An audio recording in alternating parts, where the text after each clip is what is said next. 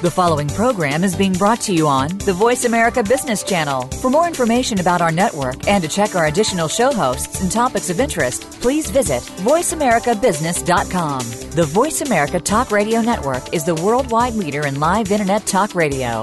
Visit voiceamerica.com. The views and ideas expressed on the following program are strictly those of the host or guests and do not necessarily reflect the views and ideas held by the Voice America Talk Radio Network, its staff, and management. Welcome to the Money Answer Show with host Jordan Goodman. Whether you are starting out, deep into your retirement, or somewhere in between, the Money Answer Show has the know-how to help you. Now here's your host, Jordan Goodman. Welcome to the Money Answer Show. This is Jordan Goodman, your host. My guest this hour is Lynnette Khalfani-Cox. She is the money... I'm going to do it Cox. I got to get that right. Sorry about that. We'll go that again. 3, 2, 1. Welcome to the Money Answer Show. This is Jordan Goodman, your host. My guest this hour is Lynnette Khalfani-Cox. She is the money coach, an expert on all aspects of personal finance. Welcome to the show, Lynnette. Hey, thank you for having me. Let's just start with your background a little bit. A lot of people know about you, but for those who don't, give us your background a little bit. Well, I guess one of my biggest claims to fame is something that I probably shouldn't be so proud of, which is the fact that I had $100,000 in credit card debt back in 2001. And then, I was doing a lot of overspending. Fortunately, I kind of saw the light. I took 3 years, paid off that whopping amount of debt, never missed a single payment. Then I wrote a book about it called Zero Debt, The Ultimate Guide to Financial Freedom. It became a New York Times bestseller and did very, very well. Professionally, I really sort of cut my teeth as a financial journalist. I, was a Wall Street Journal reporter. I worked for CNBC and for the Associated Press and elsewhere. But really, for the past decade plus, since 2003, I've been on my own, working as a money coach and teaching people about what it means to better manage their finances. So my husband and I own a financial education company called the moneycoach.net LLC. And, we do seminars, workshops, media interviews like this one, and just sort of write a lot as well to get the word out there about proper money management. And what kind of things can people find at your website, askthemoneycoach.com? Well, askthemoneycoach.com is my free personal finance advice site, and they'll be able to get a ton of stuff. Certainly over 1,300 articles, 99% of which were written by me personally. On, every category under the sun, whether it's, budgeting and bankruptcy advice to credit advice, stuff about entrepreneurship, investing, insurance, retirement planning, a lot on college and more. We post videos there. We have a lot of content in the form of Q&A because people do ask me questions. And we don't promise that I'm going to answer every single question, or else I would literally be working all day just to answer questions. But certainly when we get, unique questions, different questions, really good questions, thoughtful questions that I think could also apply to a large number of readers or listeners, then I go ahead and answer those queries because I always think that if one person took the time to write something, there's probably 10, 20, maybe even 100 or more people who really are facing the same situation. Very good. All right, we're going to get into a lot of different topics of personal finance, and the first one is a new study that recently came out from the Agriculture Department talking about the cost of raising children. So tell us briefly what that found and what the implications are of that for having children in the first place and realistically planning for how much they're going to cost. Well, I think for a lot of people, this Agricultural Department study was a big eye-opener. In a nutshell, it found that the cost of raising a child from birth up until age 18 was almost $250,000, just over $245,000 to be exact. And some people thought, holy smokes, that's a ton of money. And there's no way the average American can afford that. Unfortunately, people are, in fact, spending that, and in some cases, a lot more.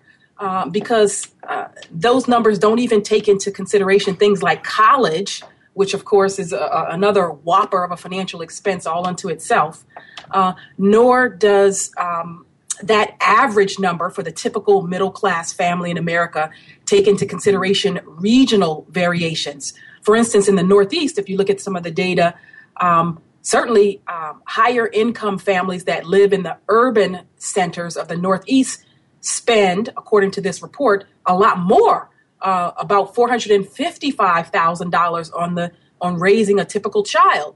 And so, certainly if you live in rural areas or in the Southwest or in the Midwest, the numbers come down significantly at just above $155,000 or so. But overall, this study found that there's 3 big areas that families are spending money on when it comes to raising their kids. First and foremost was housing. The second area was a lumped together category, which included childcare and education. And then the third section was food, just basic food expenses to feed those mouths that you've brought into the world. Why is it more costly now than it has been in the past? You'd think food wouldn't be that much different than the past. Housing, I mean, they've got a house anyway, so why is that an additional cost? Education, you can understand per kid, but why is it more costly now than it has been in the past? Yeah, I think that mainly the reason it's more costly, these numbers were up just about 2% from the year ago figures when they did this same research. I think mainly it's because wages have been pretty flat and stagnant, and you really don't have a lot of economic growth on the income front that most households would have liked to have seen, certainly in recent years, as we've sort of started to recover from the Great Recession. And then all the other expenses still do keep going up considerably.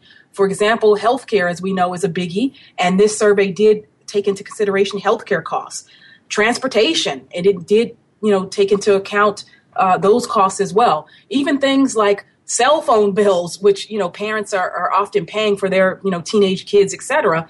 Those kinds of things were tallied as well. So it's almost like a lot of things in personal finances where 1 or 2 or maybe even 3 expenses won't necessarily kill you, but it's the aggregate, it's the cumulative effect of so many bills upon bills upon bills piled on, with everything else that families are trying to manage that make it feel overwhelming and in many cases unsustainable for a lot of average households. Do you think when people have kids, they anticipate this, or they think about how much it's going to cost to have these kids? Absolutely not. I think that the vast majority of people, myself included, I can remember, certainly with my third daughter, a welcome surprise, but a surprise nonetheless. And no, I didn't think ahead to the costs and all that. Obviously anybody who's a parent, and I have 3 kids, right? My oldest daughter is turning 17. My son is just about to be 14 in December, and my little one is 8. And you appreciate the blessing that is a child. I mean, you really do love, obviously, your children to death, and I wouldn't trade mine for a thing. But my first daughter was very, very planned. I had been married for 5 years before I had her, and it was a lot. We said, okay, let's get the house, and we did that first. We really were getting our ducks in a row. With my second child, my son, it was like, oh, okay, second kid, great, kind of came along. It was like, not trying to have a baby, not trying not to have a baby. But then certainly my third child, my daughter, and I had gotten remarried, or I am now remarried, and I was divorced, and Earl, who's my agent and business manager and my partner and my husband, of course, it was a surprise for us when I got pregnant. And but the short answer to your question is, married or not, I think that for a lot of people, maybe that first time around, or maybe those who are being, conscientious about it and really thinking through everything, you kind of do that. But I think, honestly, so many families I know, and especially when they come to me with their money questions, they're shocked at how much everything costs. And they didn't necessarily plan long term for a lot of things. And this certainly, Jordan, that as Americans, we're notoriously bad when it comes to doing long-term planning and to saving money over the long haul for a whole bunch of stuff. So is this something people should do? I mean, before you have a child, seriously, you should think about the cost of it, and can you afford it? I mean, is that something you should kind of actually plan about? And if you say you can't afford it, not have the child? I think, yeah, you definitely should think ahead, because it's one thing to sort of be pleasantly surprised and say, okay, we can swing this and kind of it works out. But it's another thing to be struggling already, to be barely able to make ends meet, and to have trouble keeping a roof over your head or putting food on the table, and then to bring another life into the world under those conditions. Yeah, I think that's problematic, because frankly, you're going to set the next generation up for a whole bunch of heartache. Now, am I suggesting that anybody who's poor or who's struggling or who's out of work should not have kids as a whole, and just, basically that only the wealthy or middle class should be allowed to engage in child rearing? No, I'm not suggesting that at all. But I just say recognize the problems that are necessarily going to arise, and be realistic about what the limitations will be, so that if you say, you know what, I chose to have a third child or a first kid, or, and you know that you're already financially struggling, think about what the implications. If you just say, oh, I really would love to send my kid to this private school, it's probably not going to happen. Yeah. So what are some of the things that parents can do to control costs under these circumstances? Well, a couple things. Since housing is obviously the one of the biggies, I know that this is a very important area for a lot of parents, not only because it pertains to, that whole my home is my castle, it's part of the American dream, home ownership, but it also ties into that third area that I talked about in terms of what this agricultural department study found about education costs being part of what's driving higher the cost of raising a child. In many cases, if you live in a good neighborhood, if you either rent or buy a home in a good neighborhood, then you'll have a good school system for your kid as well. So on the housing front, I think that you have to be judicious. Don't overextend yourself. If you want to be in a quote unquote good neighborhood and you're buying, but you really feel like you're stretching, buy the cheapest house on the block that you can afford. Or consider a lot of, other alternatives. And some of this will be things like, okay, can you supplement? If you don't have the best public school in the world, can you supplement and give your kid, a good start by exposing them to extracurricular activities or tutoring? Can you think about other things like your own input in the school system? Maybe you can be an advocate and an active parent to, if it's a school district that you feel is subpar, maybe you should get more involved there. Maybe consider charter school options. Some parents are going to consider homeschooling. So there are options. You don't have to go the private school route that I mentioned. And trust me, been there, done that. My kids are doing great in public school now. But for a while, I had them in private school. It was $20,000 a year for each one. At the time, I really couldn't afford it. So I made a strategic decision. And my kids are none the worse the wear for it. My daughter is a National Merit Scholar. That my kids are doing great. That's great. As far as saving for the future, and I mean, you mentioned that the $250,000 is not even counting college. What are some of the best ways to save for college? Is the 529 your favorite option there? I do love 529 plans. These, of course, are the state-sponsored college savings vehicles. And I like them mainly because you can do a little bit over time. You can certainly get started early, which is one of my biggest pieces of advice, which is, again, don't procrastinate. Start early, save often. And that 529 plan isn't going to hurt your college financial aid eligibility, mainly because the assets are technically in the parent's name, not in the kid's name. So, yeah, try the 529 plans. Start early. Do plan for some aid, but don't be unrealistic about it. Unfortunately, a lot of parents who have talented kids, and talent is by definition sort of subjective, but I'm talking about the parents who say, oh, my kid got a 2,400 on their SAT, or my kid is a 4.0 student, or my kid is a star athlete, or my kid is a musically gifted child, etc. They just think, great, full ride. The college is going to pay for everything, tuition, fees, room and board, all in. We're going to be covered.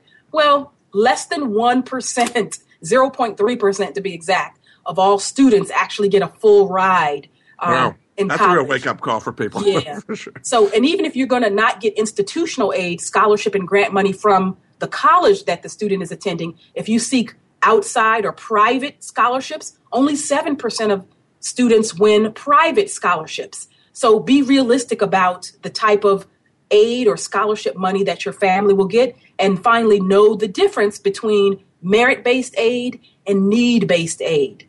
The merit-based aid is essentially going to cover those kids or contribute to the education of those kids who have those talents that I mentioned, athletics, music, high achievers academically, etc.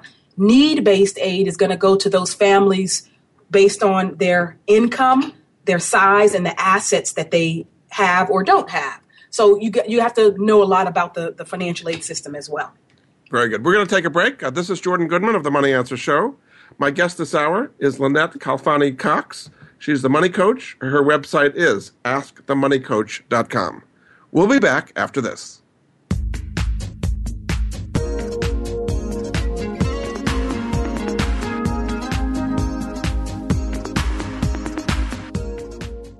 Today, enterprise technology is both strategic and global. Each week on CIO Talk Radio, IT thought leaders from around the world share their experiences with listeners as they discuss with Sanjog Aul how they are trimming costs and partnering with business to innovate and help IT become more competitive. This means better care for customers and improves the corporate bottom line. If you want to keep up with IT thought leadership, listen to CIO Talk Radio with Sanjog Aul every Wednesday at 7 a.m. Pacific Time, 10 a.m. Eastern Time on the Voice America Business Channel, the bottom line in business talk. Engage with Andy Bush takes you inside the mind of a top global market and public policy analyst who has been featured regularly on CNBC, Yahoo Finance, and numerous radio and television programs. Our program will bring you guests and stories from the top of the political and business worlds. Each show includes Andy's point of view roundup and what it means for you at home. Life's complicated. Let Andy help you figure it out. Tune in every Friday at 3 p.m. Eastern Time, noon Pacific, on the Voice America Business Channel. If you want to know about investing in emerging and frontier markets, or if you have experience in this field but still need to know more, tune in to Emerging and Frontier Markets Investing with Gavin Graham. Gavin explores news, current trends, and insights about both categories of investing. His guest experts, along with his own knowledge, will help you stay above the line when it comes to growth potential, whether in funds or equities. He will look at what to invest in and avoid. Tune in to Emerging and Frontier Markets Investing with Gavin Graham every Wednesday at 9 a.m. Eastern Time, 6 a.m. Pacific Time on the Voice America Business Channel. You've been listening to The Money Answer Show with Jordan Goodman. If you have a question for Jordan or his guest, please call us now at 866-472-5790. That's 866-472-5790. Now back to Jordan. Welcome back to The Money Answer Show. This is Jordan Goodman, your host. My guest this hour is Lynnette Khalfani-Cox. She is the money coach. Her website is askthemoneycoach.com. Welcome back to the show, Lynnette. Thanks, Jordan. Good to be here. Another area we want to talk about is debt collection. People are really being hounded by debt collectors these days. What are the rights that people have, and what are some of the abuses, and how can you kind of protect yourself if you're being hounded by debt collectors? Well, you're right that unfortunately a huge number of Americans, tens of millions, are being hounded and mercilessly pursued by debt collectors. Some of them, of course, are in fact breaking the law. They're violating the Fair Debt Collection Practices Act, which gives consumers 10 areas of protection that essentially should protect you from abuses of all different kinds. So, for example, debt collectors aren't allowed to call you before 8 a.m. in the morning or after 9 p.m. They shouldn't sort of use the telephone as an instrument of harassment and mercilessly call you repeatedly. They shouldn't call you at your job if you tell them that you're not allowed to get calls from them there. They're not supposed to talk to other people about your debts to try to shame you into paying up. And so, unfortunately, and they're certainly not supposed to try to intimidate you or threaten you with crazy things like jail or. But people are doing these things all the time, is what you're saying, right? Exactly. So what do you say? You can't do this according to the Fair Debt Collection Practices Act? I mean, how do you get these people to follow the law? Right. Well, essentially, you have to write a cease and desist letter, and it's your way to push back against any kind of abusive or unfair practices, or frankly, even if you just don't want to deal with the debt collector and you're not prepared to, because some people may dispute a debt. They may say, I don't think this is a valid debt, in which case you could write a letter requesting that your alleged debt be validated or verified. What are the statute of limitations on debt? How long, say on a credit card debt, before it expires and you really do not owe it anymore? Okay, so every state has a different number of years that pertains to your statute of limitations. So it's not an easy thing to say because it varies. But if I had to generalize, the shortest number of years is usually about 3 years. The longest is about 10 years. Most states have about a 7-year statute of limitations, and after that, in essence, a debt collector doesn't have the legal right to pursue you in court and to sort of get a judgment against you and to make you pay up. But my understanding is if you actually do, you say you don't owe it after 7 years, but actually you do make a payment, that in effect reactivates the debt and starts the 7-year clock all over again. Is that correct? Yeah, that is correct. So unfortunately, a lot of consumers do that. They have these bills, and I call these, these kind of debt collectors, sort of zombie debt collectors, because they come back from the grave, so to speak. Mm-hmm. Mm-hmm. And they have these, there's agencies out there where they know that this debt is 10, 15, 20 years old, and that it most certainly has passed the statute of limitations, and the creditor cannot seek any legal action against the consumer. But they'll use threats and fear and intimidation and harassment and just badger people sometime or frighten them into paying. And so one of the things that I actually have on my site is a chart, and it shows the statute of limitations on different debts state by state. For things like, for those things like you mentioned, the credit card debts, for example, which is kind of one of the most common. And you also have to know, frankly, the statute of limitations for your state or the state where the creditor is based, because sometimes that even dictates some of the decision making that goes on and sort of how long a statute of limitations before it runs its course and it's expired. Yes. Now, you've done a book called Perfect Credit, 7 Steps to a Great Credit Rating. We can't go into all of it, but what are some of the most common things that people mistake as far as how it's affecting their credit rating, either positively or negatively?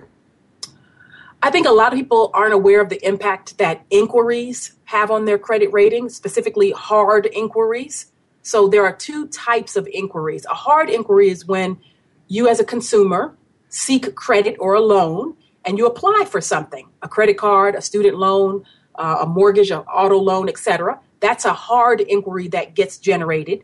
And that hard inquiry stays on your credit report for 2 years. It counts against you for the purposes of your FICO credit score for 1 year. And depending on whose statistics you believe, FICO certainly says that, and FICO meaning Fair Isaac Corporation, the company that does credit scoring for tens of millions of Americans, they say that, a typical inquiry might ding somebody's credit score by, 5 points or so, maybe 10 points. Other experts and other research has shown that a single inquiry can drop someone's credit score by as much as 30 or maybe even 35 points. Regardless, what's important to know is that according to Fair Isaac, your credit score is determined by, 5 different areas. It has 5 primary components, one of which, 10% of it, is determined by inquiries. So, you don't want to be out there credit shopping just for the sake of, opening new accounts or getting 10% off when you're at some department store and the nice lady behind the counter asks you, do you want to save, $10 off of your $100 purchase, especially not if you're, practically in the market for a mortgage. And now you just got an inquiry on your credit report. And so that inquiry dinged you and made your score drop, say, 10 or 20 points. And particularly if you do a bunch, if you go into a mall and do a bunch of stores at once, it really hurt your credit score one after another. Or if you're shopping for a car and you go from one car dealer to another, apply each time, that's going to hurt your credit score pretty badly. Right. Now, there are some areas like FICO definitely says, and others, because there's a Vantage score, there are other credit scores in addition to the FICO score. But long story short, if you do some credit shopping in bunches, like if you're shopping around for a mortgage, they don't want you to be penalized just for looking around to get the best deal. So if you say have a loan application or you're mortgage hunting and Bank A runs your credit this week and Bank B runs it next week, that will be counted as one inquiry because they're thinking you're not going to get two mortgages, simultaneously. Yeah. So it's best to bunch those types of inquiries together. But just let me put a bow around the whole inquiries thing. Soft inquiries are just fine. And I encourage people to look at their credit reports regularly. I'm a fan, actually, of credit monitoring. I know a lot of financial experts disagree with me on this point. I'm certainly in the minority. But personally, again, having written this book, Perfect Credit, having coached countless people who've improved their credit, being cognizant of what your own actions do and how your activities impact your credit score and your credit rating really does have a big impact on behaviors. So for me, the credit monitoring, that is looking at your credit regularly, monitoring your credit and seeing what your own activities, how that impacts your scores, it's an eye-opener for most people. So they say, oh my gosh, if I charged an extra $1,000 this month or last month on my credit cards, I saw how my score went down. Or, oh, wow, I paid on time for 6 months and I see the boost that happened in my credit score. Or I missed a payment and I saw how my credit score dropped by 40 or 50 points. So I think you should, and there's some services that'll let you get credit monitoring free now, and you can get them. What is your favorite one for doing credit monitoring? For years, I actually did do FICO's credit monitoring. I paid for it. MyFICO.com, is that the one? Yes, MyFICO.com, and I like it a lot. But there are many others as well. Credit Karma, Credit.com, some other services will give you free credit scores. They're not always FICO scores, and I know there's some debate about this because they're educational scores. But then there's some banks that are giving credit scores as well. So Capital One has a program, Discover has a program, and some others. So if you want to start tracking and looking at your credit rating and your credit score, and I encourage people to do that, you can certainly find opportunities to do that, because those soft inquiries, when you're reviewing your own credit, they don't hurt your score or your credit rating in any way. Just like if your creditors, and a lot of them do, they'll pull your credit report practically every month. Yeah, they're looking at you, and that's not affecting your score. It's only when you apply for credit, which is a hard inquiry, that's what's affecting your score. Correct. So most people don't kind of know that stuff. And then I guess the other big thing that I'd note with regard to what impacts your credit, first and foremost, of course, it's your payment track record. 35% of your FICO score is just based on how well you pay your bills. So always, I don't care if you just have to make minimum payments. I don't encourage that. I say pay more, pay off your credit cards if you can, but don't miss any payments. So pay everything on time. But the big thing is reduce that credit card debt. And a lot of people are mistakenly under the impression that because they have a big mortgage or because they have a lot of student loans outstanding, they think, oh, these student loans are dragging down my credit score. And actually, nothing could be further from the truth. It's that credit card debt, which I think a lot of people don't get it. They don't understand why it is or how it is that credit card debt is the most heinous form of debt when it comes to the direct correlation between your credit rating and your credit score. And it really boils down to these quick three things. Credit card debt is revolving debt. So it's constantly changing, and you as the consumer are in full control of it, unlike, say, mortgage debt or unlike installment debt like an auto loan or a student loan. it's very, very hard for creditors to predict the way that you'll handle your credit card debt, unlike mortgage debt or installment debt. With that mortgage, if you have a bank loan, they know the mortgage is due on the 1st, you're going to pay on the 1st or within the 10-day grace period, and you're going to pay whatever your payment is, $2,000 a month, and they're going to see that balance do nothing but decline, that principal balance. Ditto for your student loans, ditto for your car note. You're going to pay the X amount of payment. Well, with a credit card, they don't know what you're going to pay. You might pay the minimum payment. You might pay it off in full. You might pay 3 times the minimums. So it's not as predictive for them. Additionally, you can charge more stuff. Unlike the mortgage, again, could you go out and get a home equity loan? I suppose. But on that principal balance, that balance is only going to go one way, which is down. Yep. And so that's what makes it, and plus there's so much more frequency, which is the third factor, with how you're using the credit. You're not using the mortgage loan every single month. You're not using the car note or the student loan, but you are using the credit. So they consider that more predictive and more indicative of how well you juggle your credit. That impacts your credit score more, yes. Very good. Okay, we're going to take a break. This is Jordan Goodman of the Money Answer Show. My guest this hour is Lynnette Khalfani-Cox. She's the money coach. Her website is askthemoneycoach.com. We'll be back after this.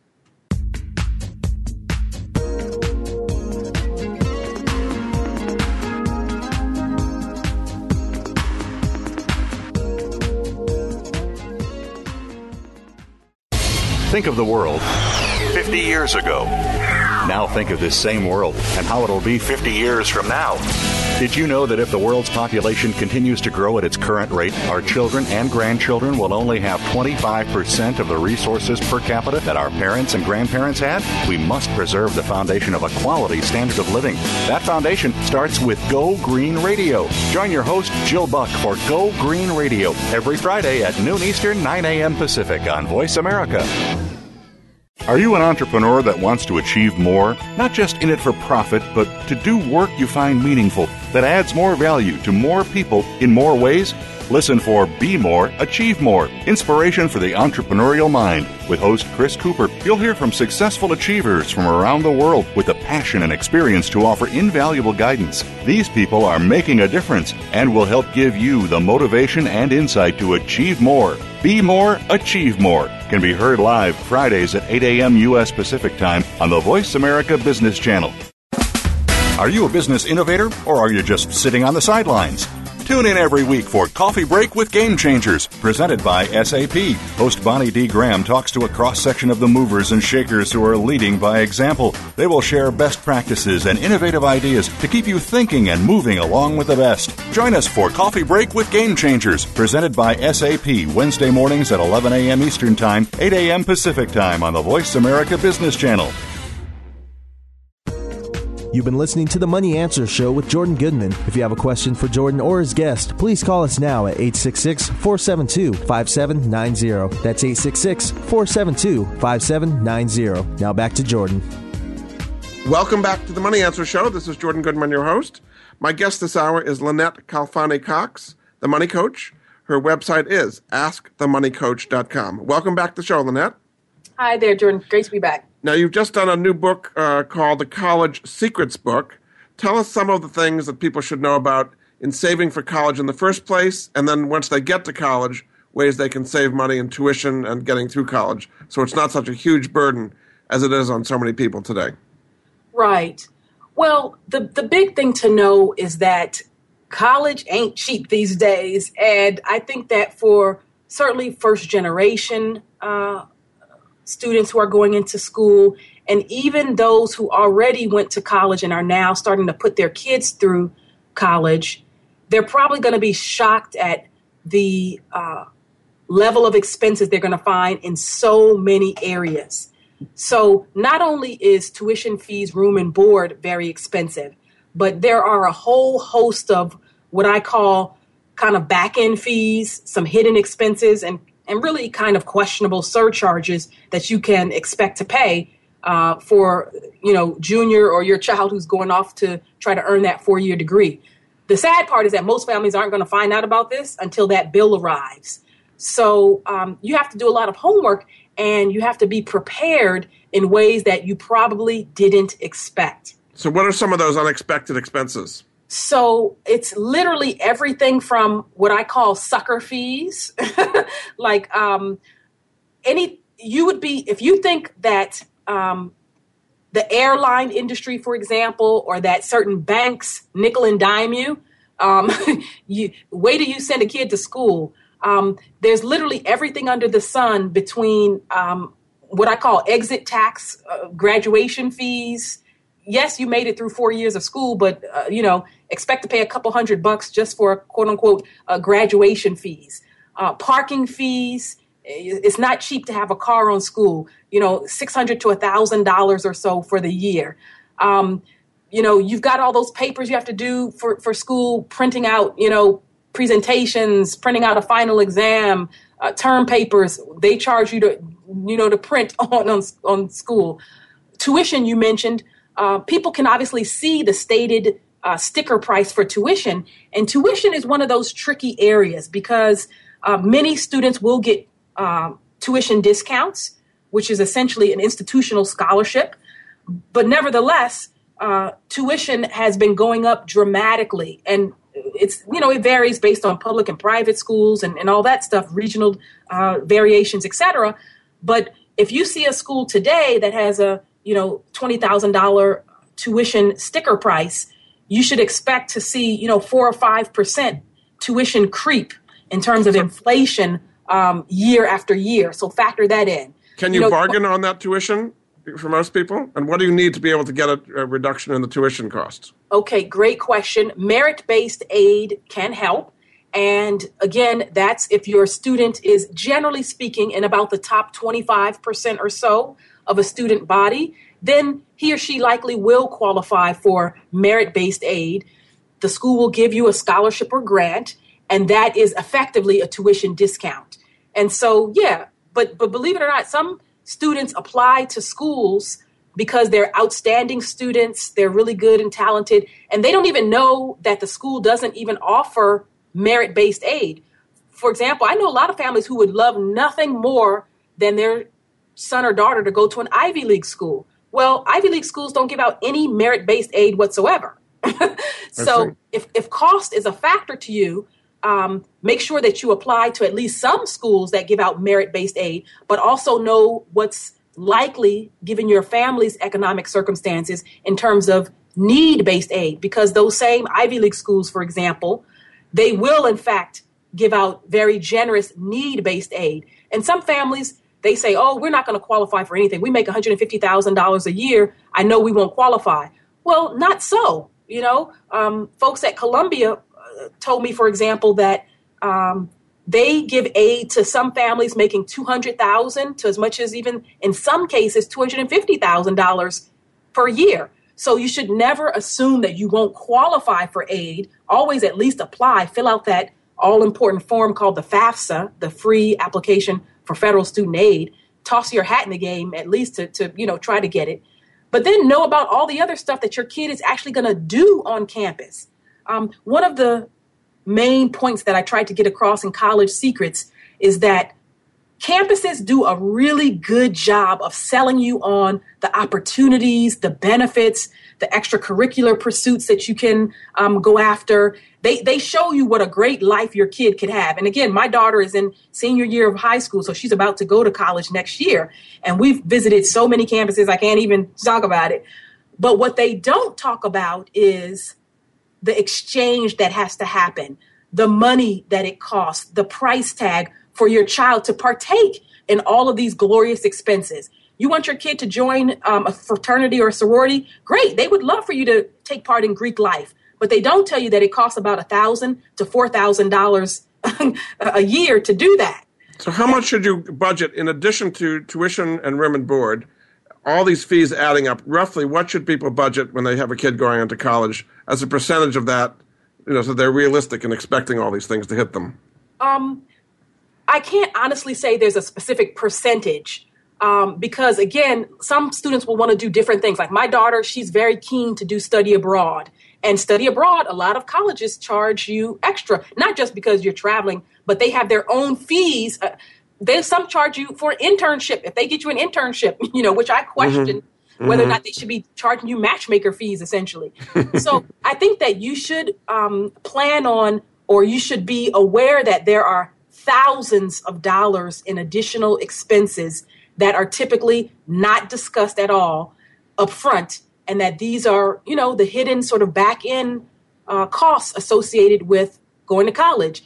Again, in College Secrets, what I did in this book is to try to tell people, not just to pull the curtain back and to reveal what the expenses are, but literally for every single expense that I outlined in the book, I tell people, here are the strategies to either reduce or eliminate entirely these costs. So I'm hoping that people will and just kind of use it as a blue book and see like, okay, here's expense, here's books. How can they get a copy of your book? Is it at your website or Amazon? How can they do it? Yeah, certainly it'll be available through all the bookstores, traditional channels like Amazon, local bookstores, and of course through our site as well, through AskTheMoneyCoach.com. Very good. How should people make the decision of going high-end, Ivy League, prestigious schools versus more in-state that might be lower? I mean, the common view is the prestige and, it's going to be payoff in the long run, so it's worth it to go into a lot of debt. Although you see a lot of people going into huge amounts of debt and maybe it doesn't pay off them. How should people make that kind of trade-off? I think the question about how you find or select the best college is probably one of the most relevant questions that students and parents should ask themselves before letting a child fall in love with a school and then trying to figure out later, okay, how are we going to pay for this pricey institution?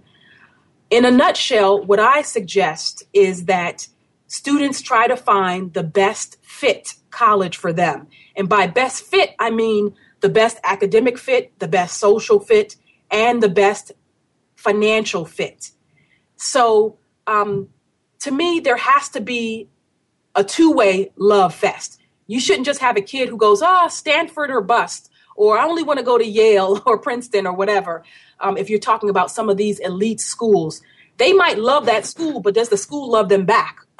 And really, the only way to know whether the school is a sort of a perfect fit and a match for you on all those levels, academically, socially, and financially, is to see where you fit into the academic strata, to do a visit. Some parents might not be able to make a in-person visit, but you can certainly there's even online visits, there's virtual tours you can take, etc. When you apply, if they want you, obviously they'll accept you. And then the question is, what kind of a financial aid package do they give you, and where do they slot you in? Are they dropping you into their honors program? Do they see you as a talent that they want to fit in on some academic team or some performance, theater arts program, etc.? Because the true test of how much a school wants you back is, and I think can be measured in dollars and cents. So many families go into debt unnecessarily. I personally did it when I went to graduate school at USC, University of Southern California. And I write about this in College Secrets. I don't regret for a moment the degree that I got or the education that I got, which was a fantastic one. I do regret the price tag, because when I graduated, which was, I don't want to say, 1993 from USC, it was pricey back then, and it's even pricier now. And USC is one of the schools on my daughter's a target school on her list. And it's about almost $65,000 all in. Before all the fees and all the extras you just talked about as well. So it could add up to well more than that. Yeah. That's correct. So I think that what I would say is I would really discourage families from going into an excessive amount of debt, especially to look at it based on what is your child going to major in or likely to major in, what kind of career will he or she have, and what is their expected first year salary. It's hard for them if they're 17 to kind of know these things in many cases. Yeah, exactly. And you're absolutely right. And, so many students are going to go in undeclared. Some who go in with a major, a chosen major in mind will nonetheless change that major. Right. So, and, we're putting a lot of pressure on the backs of these young folks when, we know realistically that most people are going to have 3 careers, so to speak, in their lifetime. Many people will go through many jobs. So I don't think that a 17 or 18-year-old needs to have it all figured out. Yeah. It's hard because there is this pressure on them, indeed. Yes. Right. Some young people are very targeted and focused, and they really do have a sense for what they want to do. I have a young girl who I'm mentoring. Her family is close to my family. She's first generation. Her family is from El Salvador, and she's such a bright girl and a very sweet and a good and an excellent student. And she's very focused. She knows she wants to be a psychology major. She knows she wants to help people. And she's very passionate about the area that she wants to study. But other people don't know. I certainly went into college at the University of California, Irvine, undergrad, and I was undeclared. So, you never know. By the time I did get around to declaring a major my sophomore year, I declared English as a major. And it was only because I took a journalism class and I absolutely loved it and said, oh, this is it for me. Sign me up. I want to be a journalism major. And then I found out, oh, wait, UC Irvine didn't even have a journalism school. So I did the closest thing. And then I went on and got a master's degree in journalism. But the thing was, when I, think back on it, my whole life, elementary, middle school, or what we call junior high back then, and high school, I always got A's in English. I always had all these teachers who told me, oh, you're a great writer. And indeed, that's what I ended up doing most of my life, is using my writing skills. And College Secrets, it's the 12th book that I've written. And it's not, College Secrets is actually a series, Jordan, I should mention. The flagship book is College Secrets, How to Save Money, Cut College Costs, and Graduate Debt-Free. But the companion book in the series is called College Secrets for Teens, Money-Saving Ideas for the Pre-College Years. And that book for teens is really about picking the right college and about how you know that this is the best fit for you. Very good. We're going to take a break. This is Jordan Goodman of The Money Answer Show. My guest this hour is Lynnette Khalfani-Cox, the Money Coach. Her website is askthemoneycoach.com. We'll be back after this.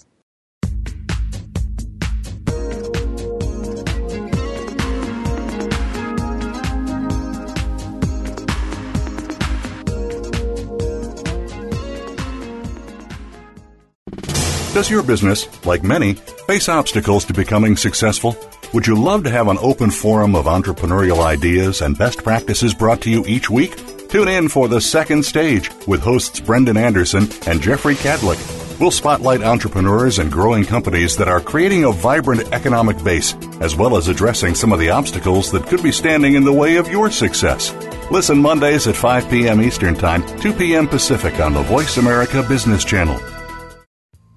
Are you feeling slammed and suckered in today's stock market? If so, then you need to tune in to Profitable Investing with Jordan Kimmel. Every Thursday at 8 a.m. Pacific Time, Jordan Kimmel will train you in what you can do to beat up the big boys on Wall Street, as well as share his secrets to success so that you can buy and sell like a profit-pumping pro. Grab the bull market by the horns and listen to Profitable Investing with Jordan Kimmel. Every Thursday at 8 a.m. Pacific Time, right here on the Bottom Line in Business Talk, Voice America Business. You've been listening to The Money Answer Show with Jordan Goodman. If you have a question for Jordan or his guest, please call us now at 866-472-5790. That's 866-472-5790. Now back to Jordan. Welcome back to The Money Answer Show. This is Jordan Goodman, your host. My guest this hour is Lynnette Khalfani-Cox, the Money Coach. Her website is askthemoneycoach.com. We're just talking about a bunch of different areas of personal finance. And one area you talk about a lot, Lynnette, is women and money. Now, things have progressed a lot. Women are making much more. They're much more highly educated. They're in positions of power. Today, what are some of the things that are the misconceptions that a lot of women have about dealing with money and investing it and earning it and so on? Well, it's certainly the case that a lot more women are earning more than their male counterparts. As a matter of fact, about 44% of all females in America are now the main breadwinners in their households, according to this new 2014 study from Prudential. So one thing that I think, though, that a lot of women, despite their earning power, remain mired in is they have this sort of misconception about their own abilities or their ability to effectively manage money in the long run. So, for example, when it came to doing everyday juggling of household bills and managing debts, like the credit card payments and the mortgage, et cetera, about a third of the women in that Prudential study gave themselves an A. But when it came to longer term things like investing for the future, only 7% of women gave themselves an A. So I think that, unfortunately, it remains the case that a lot of women have either abdicated financial responsibility or they just feel like that is someone else's job. It's daddy's job. It's sugar daddy's job. It's my hubby's job. It's my financial advisor, my broker's job. And personally, I'd like to see women take a lot more active role, not just in managing their family's finances, but in other areas of long-term financial planning. Is it something they're just not interested in, or they don't feel they're competent in? Why are they not, again, if they're making all this money, why are they not interested in or active in investments and long-term kind of financial decisions? Two things I think hold women back from being more actively engaged in long-term financial planning. One is a lack of knowledge. Second is a lack of confidence. And the two go hand in hand. When you're prepared for something, you naturally feel a lot more confident about handling that task. So we were talking about college earlier, for example. I certainly remember back to my college days when I actually studied and read the textbook and reviewed my notes and went to all the class lectures, et cetera. I felt a lot more prepared. So then I would walk into class confident and get the A. Well, by the same token, women who haven't done their homework, so to speak, in terms of understanding different investment products, knowing what an annuity is, knowing what a mutual fund is, knowing the difference between a stock and a bond, they feel less confident about those areas of investing. If you say to somebody, okay, can you tell me the difference between, disability insurance and life insurance and what purposes do they serve?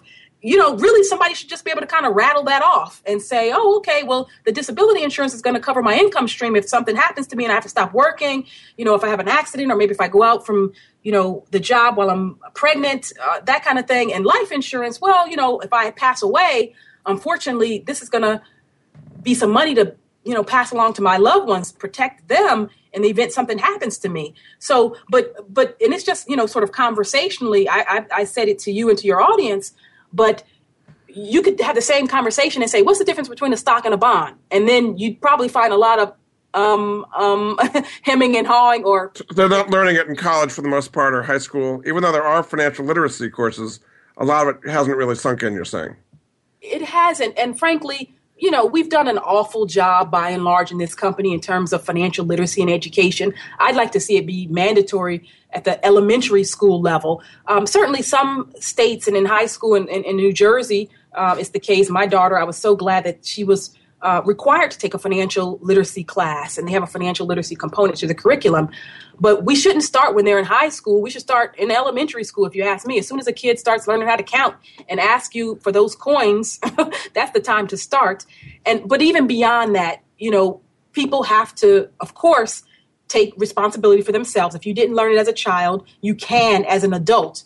And part of it is the industry's role to play as well, because there's not a lot of trust, unfortunately, for Wall Street and for a lot of the financial services industry. It's a big issue. It's something that needs to be addressed because the practitioners, the professionals, there's obviously a ton of good ones out there, but they have a role to play in helping to educate the public and women especially who are increasingly breadwinners in their families. So what happens to women who have not really been involved in finances very much when they get divorced or widowed or something dramatic like that, and they were not really very knowledgeable about these things?